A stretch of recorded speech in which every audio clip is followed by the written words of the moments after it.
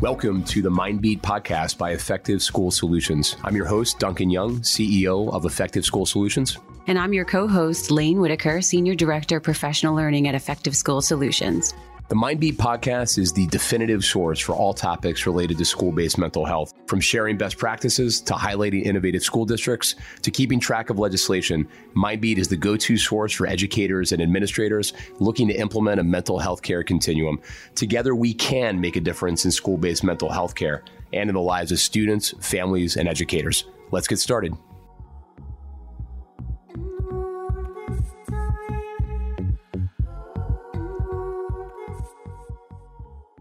Hello, everybody. Welcome to another episode of the Mindbeat podcast. I'm Duncan Young, CEO of Effective School Solutions. And I'm Lane Whitaker, Senior Director, Professional Learning at Effective School Solutions. We have another great episode today. Lane, I'm going to apologize in advance because, as you can probably tell, my voice is hanging on by a very thin thread. I am not with you because I am under the weather and I don't want to infect you with whatever kind of gross head cold thing that I have, but how are you doing? And we all appreciate you for that. Thank you. Yes. Yeah, there you go. I'm doing really well. We both just had some birthdays last week, so it was a fun week. We're just a day apart. You're the third and I'm the fourth. This one for me was a special one. This was my golden birthday. I turned 44 on 4/4. So It's kind of special, right? Yeah. But yeah, it was a really fun time. What did you do for your birthday? So I had the big one. I turned 50 this year. Did so that was, you? Definitely a big one. So yeah, I don't feel a day over 49, I like to say. But yeah, we did some family stuff. We had a nice party with some friends kind of coming over. So it was great. Just a great chance to spend time with loved ones, friends and family, and good chance to like reflect. And so I definitely think that 50 is kind of like, it's like the new 37 or whatever. And I don't, 37. There's no part of me that feels 50. And, if you had kind of asked me when I was 20 to kind of like predict what was going to be going on in my life, like at 50, I would have been like, oh my God, who knows? I'll be, kind of life on the downhill slope, but definitely don't feel that way. And, but it was great just to kind of spend that time with friends and family and did some fun things for sure. How about you? That's awesome. Yeah. I feel like because I'm so fortunate, I have a lot of amazing friends and family that all love to celebrate. So I feel like my birthday ends up dragging on for like a week or so because I'll celebrate with this friend on one night and this group of friends on another night. And then I got to see my parents and my godmother. And so I did a little bit of traveling. So it was really fun. I just got to see a lot of fun people. And it's just nice to get all the texts and the phone calls. And I like to think of it as, for instance, my godmother, we threw her a big birthday party when she turned 70 this year. And she was a little reluctant to have it at first, but I just feel like a lot of us wait till a funeral or something to really tell the person as well as anyone else listening how we feel about them. So I like to use birthdays as sort of like living funerals. Get your flowers while you're living and have people really express how they feel about you and what you've meant to them or what you continue to mean in their lives. And so I just felt like I got that like outpouring of love, which is just really nice to, just know what it is you mean to people and feel special for that day. So I had a great week. Well, good stuff. Well, happy birthday to you. Thank you. Yeah. Thank you. Good stuff. So we've got a great episode today. So Brian Boyd is going to be joining us. Brian is a professor at the University of North Carolina at Chapel Hill and just has like an amazingly multifaceted set of kind of research that he focuses on, primarily autism, but also I think the intersectionality of autism with underrepresented populations, minority populations, and then he's got a whole angle of what he does that is all about the science of how things get successfully and sustainably implemented in schools. So I think he'll talk a little bit to us about that portion of his research as well. But we're excited to have him here today. Definitely. I'm looking forward to speaking with him. So Duncan, do you want to take us to our top 3 today? You want to introduce the top 3? Top 3. So this is a tough one for me. This is top 3 songs that make you happy / put you in a good mood. And this is a tough one for me because I'm like a total music nerd. And I would say my music tastes kind of are wide and far reaching and probably kind of eclectic. So my concern in doing this is that I feel like 85% of the bands I would normally mention kind of on this podcast, no one will have heard of. So I was trying to figure out what are bands I could mention that people have like a 25% chance of kind of having heard of. So you might turn us on to something new, though. People might tune into it just to find out. Yeah. So I don't know if Ming can like when we're going through, Ming is our producer. I don't know if Ming can like put links to where you can buy these songs on kind of iTunes or access them on Spotify, or maybe we could put a snippet of the song in. Although I'm sure there's some like rights violation associated with that. But the three songs that I mentioned, two of them definitely have like special meaning for me because they're songs that my kids were really into kind of when they were little. So the first one is Thunder Road by Bruce Springsteen. I'm a huge Springsteen fan. It's interesting. I call myself a huge Springsteen fan, but then I have friends who have gone to like 87 Springsteen concerts and, have bootlegs of him singing in like, some tiny New Jersey beachside bar in like 1964 or something like that. And so I'm not that kind of deep into it, but Thunder Road is definitely one that used to be a lullaby for my kids. And one of the things with my kids that I'm proudest of is we had my 2.5-year-old daughter who was able to sing Thunder Road verbatim. Even though she could not talk and string together a complete sentence, she could sing all of Thunder Road, and it was like somewhat recognizable. And so we actually still have that kind of on video. And so every once in a while for kicks, we'll go ahead and watch that. But that to me is just kind of such a great, inspirational song, just so much power to it, and put a good family memory in there as well. That's one of my daughters. My other daughter, I have 3 daughters, but my second daughter, or my oldest daughter, one of her favorite songs was the song 1, 2, 3, 4 by Feist, which is probably best known as being the soundtrack to one of the original kind of Apple iPhone commercials that was out there in 2008, 2009. But it's a very kind of whimsical, kind of fun song. So that would be the second one on my list. And then the third one, which to me, I was just trying to think about like great pop songs, great songs that really just kind of are perfectly crafted and perfectly put together. There's a song from the 80s called There She Goes by the La's, which to me is like one of the most well put together songs kind of ever written, maybe 3 minutes long, but like, incredibly melodic and, just puts you in a good mood every time you hear it. I was trying to think about that scene in Jerry Maguire where Jerry Maguire's kind of driving down the road. He's flipping the stations on the radio, trying to find like the one song that you can just belt out and is the sing along song. And I think he comes to Free Fallin'. And so for me, There She Goes would probably be that song. So anyhow, those are my 3. Very nice list. I can't say I'm familiar with all of them, but, I'm going to get those links when Ming puts them in there and listen for myself as well. But thank you for sharing. So that'll take us into In the News.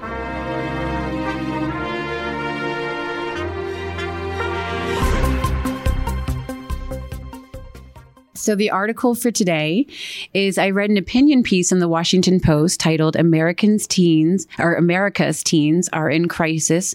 States are racing to respond. This was a kind of inspiring article because it was really focusing on the fact that we are in an epidemic of mental health crisis with our teens. There's epidemic levels of anxiety, depression, loneliness, and lashing out, which of course we see in our schools every day with our line of work. And so while it starts off depressing as they describe the problem, what was really nice to hear was the way that so many states that were mentioned in this article are responding with a lot of urgency to this issue. So some of the states that they called out by name were my home state of Pennsylvania, where new governor Josh Shapiro has he campaigned on getting counselors in every school, and he has now introduced his budget, which is about $500 million for all the schools in Pennsylvania to receive dedicated support or financial support for mental health. Then he mentioned Colorado offers 6 free, I said I don't know who the author of this article was, but the author then mentioned that Colorado offers 6 free mental health consults for every student in the state per year. They gave a shout out to the Ohio governor for using Medicaid programs to provide 16,000 children special behavioral health services. And then there were other states like California, Arizona, South Carolina, Nevada, and Maryland that were called out in this article as really responding in a big way to this mental health crisis. So that was nice to hear that a lot of states are taking this very seriously. And it actually reminded me, Duncan, of maybe a month or so ago when you were at a conference with the governors, and you were saying too how inspiring it was to see, that all of I don't know how many governors were at that conference you can share with us, but that you seem to be really inspired by their response to this. Yeah, it was the National Governors Association annual meeting back in February in DC. I think it was like 42, 43 governors, something like that. So yeah, this is definitely getting a lot of emphasis. I think in states are implementing a lot of really interesting kind of initiatives targeted towards this.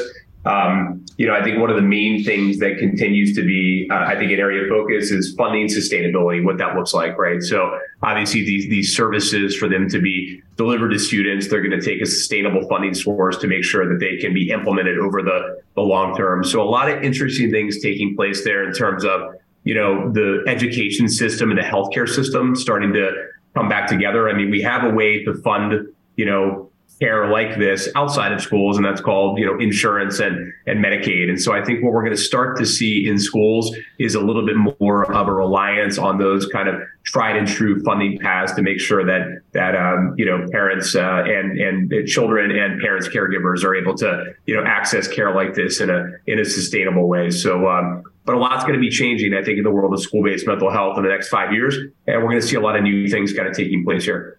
I'm just excited with, federal ESSER funds drying up. I'm really excited to see that the states are really responding to say, hey, we've got to fill in the gap somewhere here where we're no longer receiving those funds. So that's good to see. So should we introduce our guest? Yeah, let's go ahead and move and introduce Brian.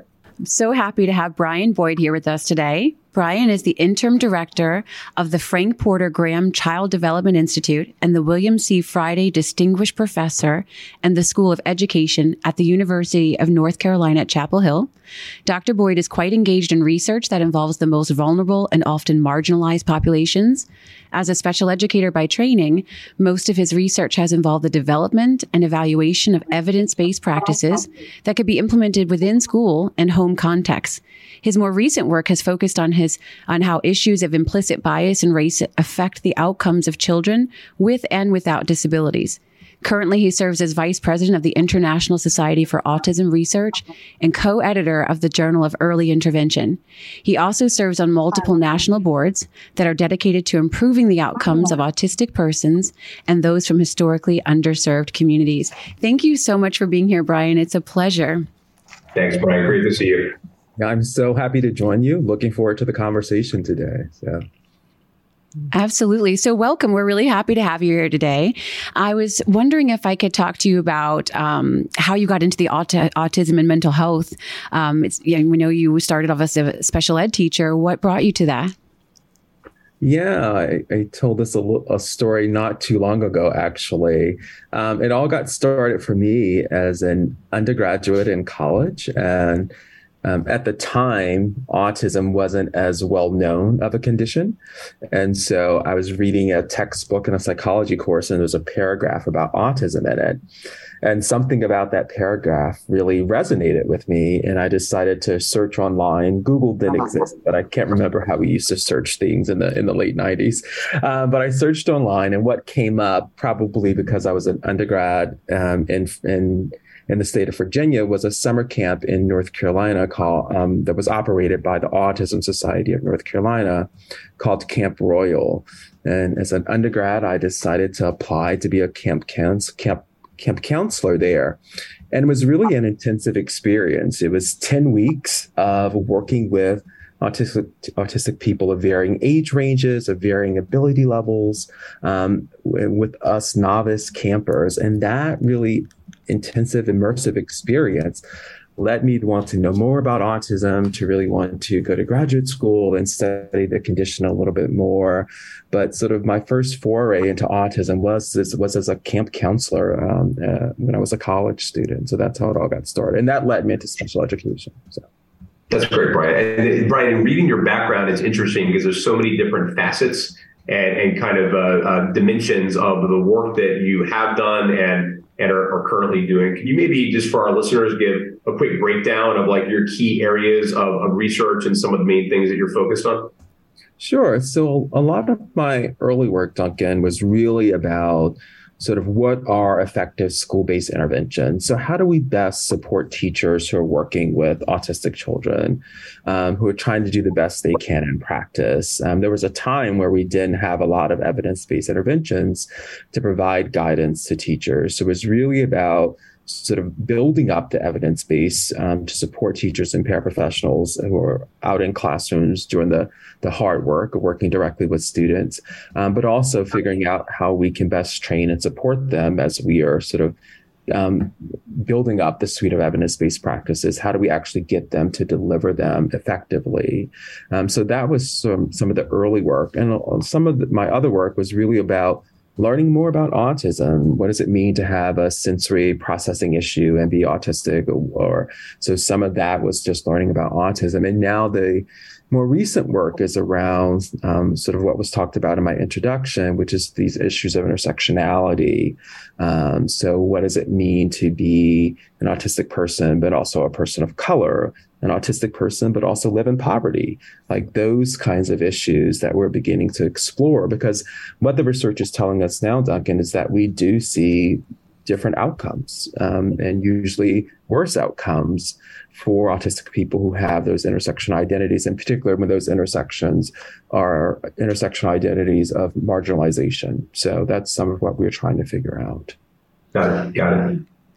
So, one of the things that I think people are learning about autism over the last couple of decades is that it is a spectrum, and that there is I'm even learning how wide that spectrum is. So I recall during the pandemic that Chris Rock said he was diagnosed with also being on the spectrum. When you see a comedian like Chris Rock, it's very difficult to believe that he's on the spectrum, right? He's clearly very high functioning. Can you share with our listeners some more of what that spectrum looks like? How, you can have someone on the far end like Chris Rock, but then also like nonverbal students or those dealing with autism.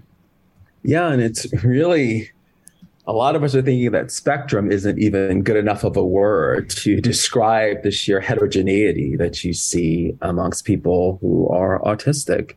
As you said, you can have people who are nonverbal, don't speak at all, who may have sort of severe aggression that they engage in, or severe self-injurious behavior where they're self-harming themselves, all the way to people who are quite verbal, fully employed, married, have children of their own, who are doing well in lots of ways in terms of our societal standards of how we think people thrive. But the other thing we see, though,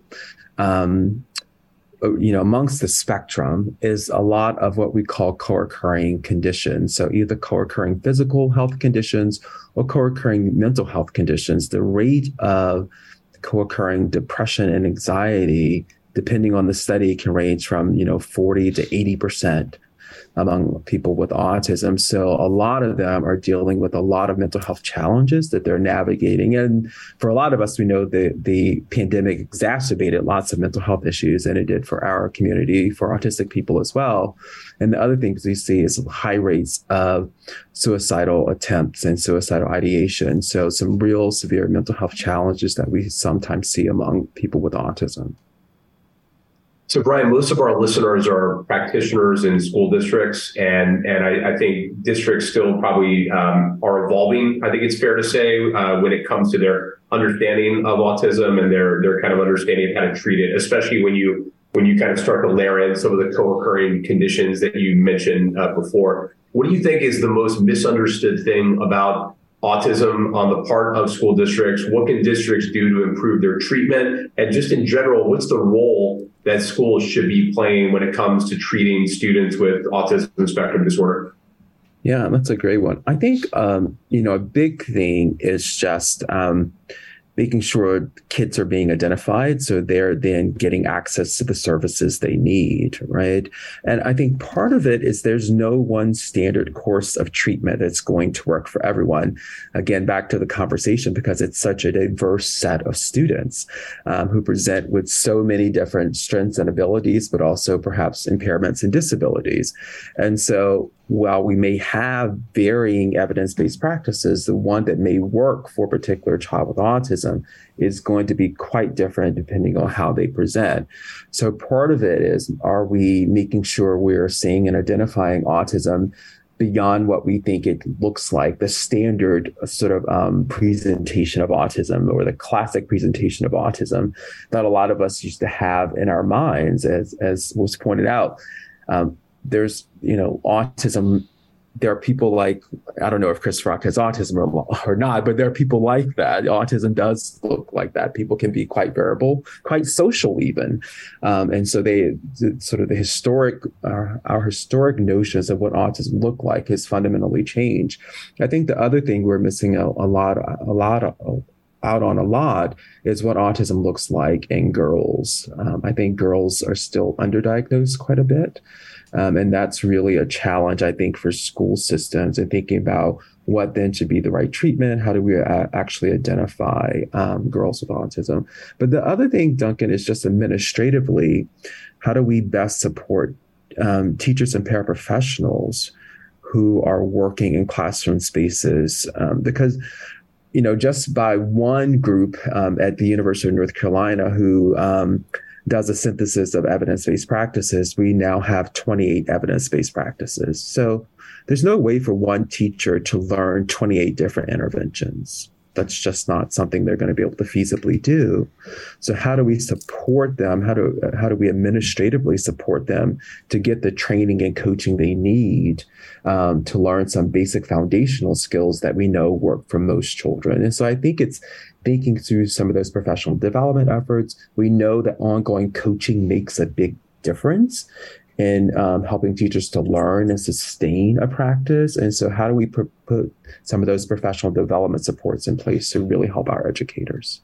Right. Have you seen any best practices that come to mind in terms of what a good footprint of professional learning looks like for educators, for just a kind of a general ed classroom teacher when it comes to kind of a baseline toolkit for successfully interacting with students who have ASD? Yeah, I think there are some basic things. We know just good basic classroom management and classroom quality. So having a nicely structured classroom with predictable routines can be helpful. There's some basic foundational tools we draw from the field of applied behavior analysis, knowing about principles of reinforcement, like what do children find reinforcing? How do you reinforce them when they do something that's appropriate and correct? And when they're learning a new skill, so learning some of those foundational strategies. We know that a number of kids with autism are quite visual learners, so are there visual supports in place?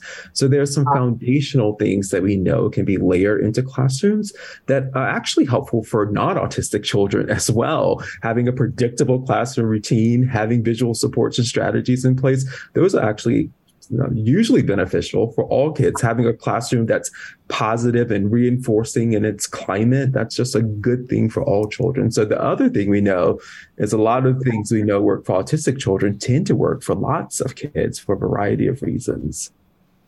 Yeah, I couldn't agree more. You're speaking to the Senior Director of Professional Learning. So you're preaching to the choir for sure. When you were just talking about the routines and things, it started to remind me of that's also how we describe a trauma-attuned classroom as well. So you're right, there is a lot of carryover for those supports for multiple populations.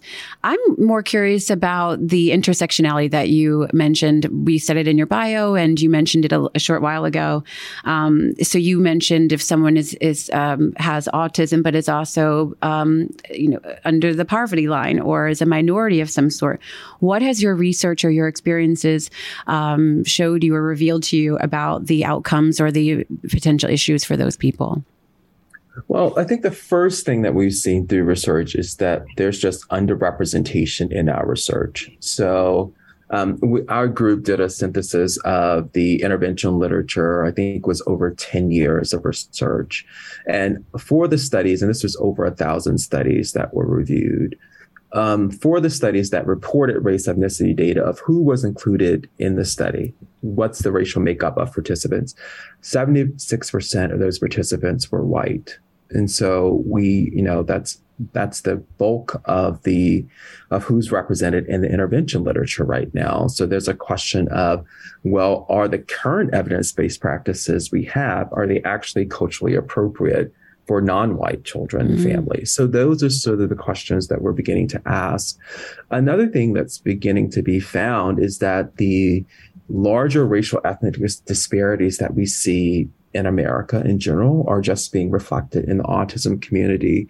So there have been some recent studies looking at Medicaid data where they're finding that Black, Asian, and Latinx children are more at risk for physical health conditions, one being hypertension. So Black autistic males are more likely to have hypertension than white autistic males. But we also know that hypertension is something that impacts the Black community in general. So some of the disparities that we see are just really representative of larger disparities we see among communities of color in America that are also playing themselves out amongst people with autism of color. But there are other things like being in poverty and having autism, and being in a community then where you're more likely to be in a service desert. So just not having services, high quality services in proximity. So families are just having to travel farther to get the good quality services that they need because there's no speech and language therapists, in close proximity to where there are. So those kinds of things that we're beginning to see in some of the research. And then there's some issue of implicit bias that we see of, what do pediatricians and clinical psychologists and those who do engage in diagnosis, what's their biases about what autism looks like, right? And who has autism. And I think that's kind of where we see some of the gender biases and the underdiagnosis in girls. And the new prevalence data actually show that we're doing a much better job now of identifying kids of color with autism. So, but I think that's been due to more public health awareness in general and really trying to target communities of color around what autism looks like. And so I think there are ways we can make inroads, but there are also places where we still see disparities playing themselves out. So. No, thanks, Brian. So I had a chance to hear you speak recently, which was great, by the way. And a lot of what you talked about, I think a lot of the focus of your recent research has really focused on the science of implementation in general, kind of within school districts and implementations or organizations like any other organization, and implementation can be difficult. And I really like the way that you kind of talked about implementation as a science that can be perfected and can be replicated. Can you maybe talk a little bit about that aspect of your research and what some of the findings have been in that? Yeah, thanks for that, Duncan. I think, where we're trying to get the field to go to a little bit is how many more evidence-based practices do we really need? What we probably really need to do is help support those in practice, use the ones we've already developed, because we have some things that we know work. Now, there are some groups where we don't have enough research, like on adolescents with autism or young adults. But for young children, we tend to know in general what can be helpful and what works. And so now what we're trying to study is what are the implementation supports that are needed to really help practitioners and school systems and other systems, community-based health programs, really adopt and utilize the practices that we have. So how do we get those practices sort of implemented within those systems, and how do we get them sustained? And I think some of the things that we know in general is that leadership matters. So you need your leadership team to be on board. And so part of it sometimes is forming leadership teams or let's take a school as an example, school-based teams that may involve a leader, whoever that leader may be. It may be the building principal, and maybe the district special education administrator. But really the job of that team is to really think about how do we support the implementation and sustainment of this practice in our context? But implementation science also calls us to think about all the factors that may have prevented other practices from not having been used and not having been sustained in a system, right? So what was it asks the team to really reflect on what didn't work in the past and why didn't it work? And how do we overcome some of those challenges with the new intervention that we hope to get implemented and sustained right now? But we're really trying to think about how we do what is called almost light touch implementation, the minimal number of supports a school may need to really use that practice well, with fidelity, we say. So the implementing it with the degree to which it needs to change student behavior in a positive direction. And so we're really trying to think through some of those things. Implementation teams is one. How do we recognize and support and incentivize the people who are implementing the practice, right? That's really important, right? And then how are we training and coaching and supporting them in that practice? And how are we thinking about funding that practice, right? So that really gets sustained in that context. Funding is often a challenge for school systems. So how do we think about resource allocation? Maybe there's some way you can shift current resources to really think about supporting those practices. But really, to some degree, it's that job of that team to really begin to think through some of the dynamics and challenges, sometimes with outside support around, but their goal is really to think about implementation, sustainment of that practice in their particular context. So those are some of the things we're beginning to do right now with the work. Yeah, that's really helpful. I like your point about light touch implementation. It's almost like, it sounds like what you're saying is that we should almost be evaluating the degree of difficulty in implementing the intervention up front. And if it's too difficult, then maybe we are kind of going to be, putting ourselves in a tough spot right off the bat with getting sustainability. I almost feel like if you're someone coming into a school district, or you're kind of the purveyor of the innovation, it's probably the only thing that you're thinking about, but it's probably one of like 27 different things that the person having to implement the innovation is thinking about. So simplifying it so it can fit into their, kind of already busy brain seems like one of the key things that you're saying here. Absolutely. Those questions of, is it feasible for this context? Is it even acceptable to them? Is it so divergent from how they've been doing things that they'll never adopt what you're asking them to do? And so this idea of incompatibility is a really big one. Is it really incompatible with how educators in that particular school have been trained in the past? Like, are we asking them to do something that's fundamentally different from the philosophical beliefs and values about how you educate children? And the more divergent the new practice is from current practice, the more difficult it is going to be to convince them to do it. And if they do it, to do it well and keep doing it after you leave. So those kinds of questions around feasibility, acceptability, compatibility are really important, as you said, Duncan, questions that the implementation team really needs to think about as they're trying to adopt a new practice. Okay. Thanks, Mark. As you talk about, adopting new practices, I want to kind of follow up on something you had said earlier about students that have ASD, that they may be students of color with ASD may be getting culturally inappropriate interventions because they're not represented in a lot of these studies. And you also mentioned that girls are a lot less diagnosed than boys. So I'm curious, what can be done about that, and why is that the case in the first place? Why aren't they part of these studies? What's causing that? Are they not being included? Are they not participating? And what do you think could remedy that, as well as what's going on with the girls and the underdiagnosis? Yeah, those are great questions that definitely we're trying to tackle. I think with underrepresentation, I think there are a number of factors. I mean, and it varies by the community of color that we're talking about. We know with a lot of times, I think with Black communities, there's been historical mistrust with research for a variety of reasons. We can go back to things like the Tuskegee experiment. And so those historical mistrusts, and probably we can talk about that with the Indigenous and Native American communities as well. There are historical reasons that may really still affect their research participation to this day.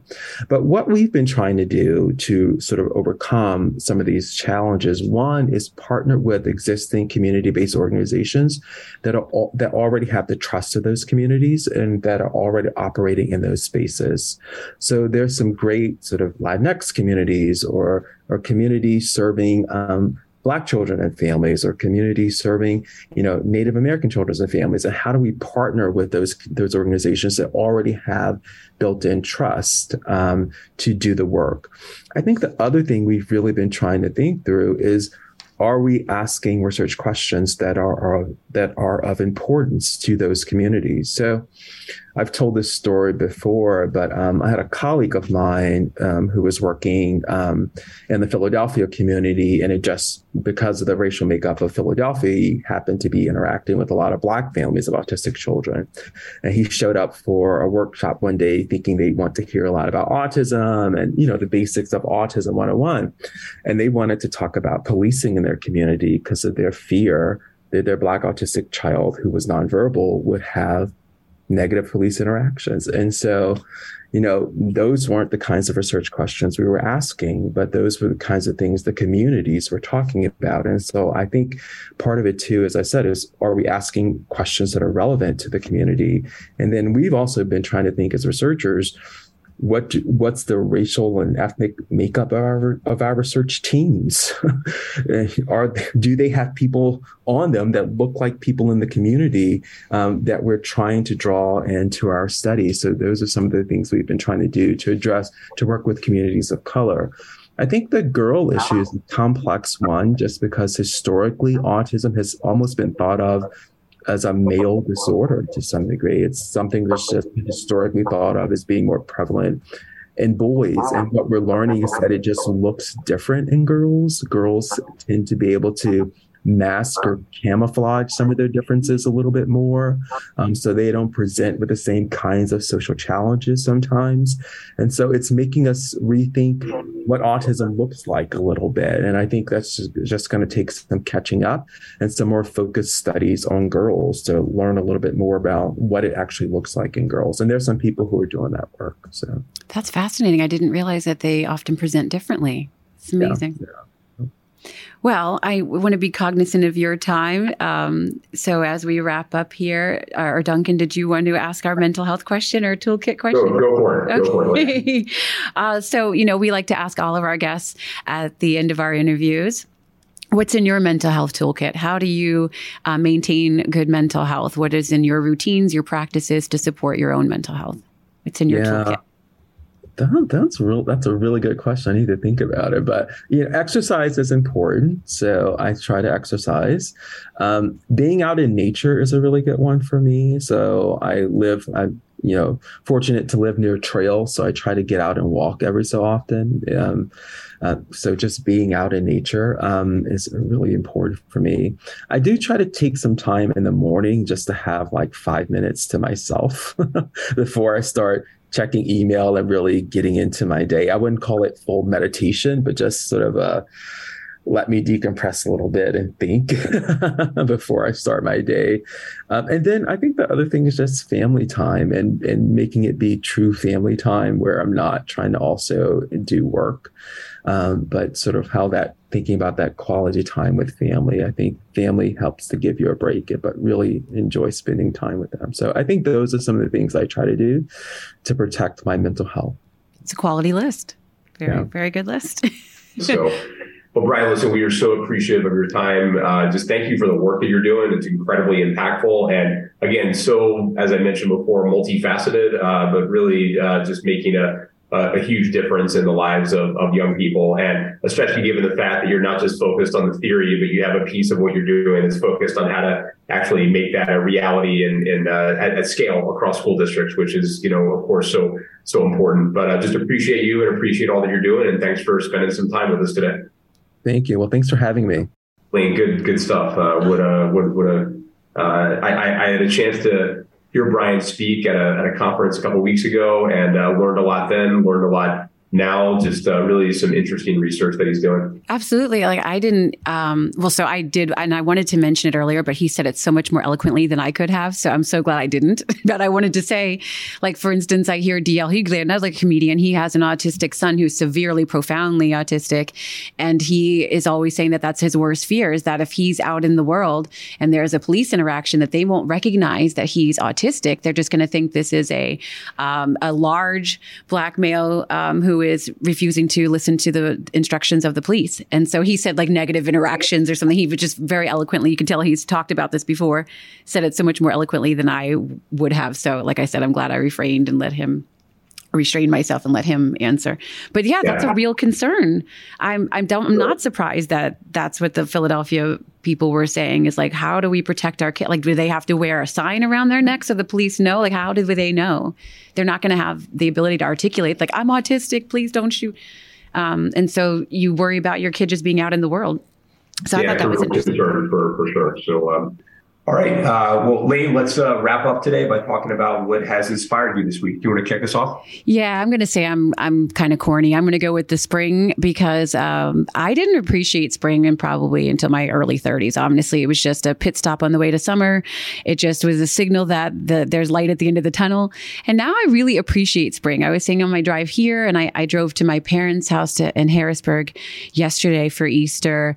And the ride down there is typically very boring for me, but it's so pretty right now because the trees are blooming. There's buds everywhere. I really notice all of the colors now, which before it was just a blur. I didn't even pay attention. So I really appreciate springtime now, and that it really is the kickoff, not just a pit stop. So that's what's inspired me. And the weather's about to change. I'm going to get more sunlight, which I desperately need. I need at least 15 minutes of sun a day to regulate my mood. So I'm going to be in my garden more. This is getting very exciting. By May, usually, my garden is in full swing. I'm getting excited.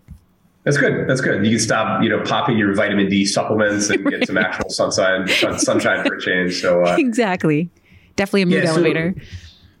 For me, I'll go with a personal one. So my dad was diagnosed with cancer about a year ago, and so he actually has just finished his 1-year anniversary of being cancer free. So he's doing great. I had a chance to see him kind of this weekend, and so that's why this is kind of fresh in my mind. But we're really proud of the progress that he has made, and he has some mobility challenges as well, but is moving really great, and a testament to the power of good physical therapy and good cancer therapy, and how far kind of I think our entire medical establishment has come in that. So shout out to my pops, and hopeful that he's going to continue to be doing great here as we move forward. I'm so happy to hear he's doing well.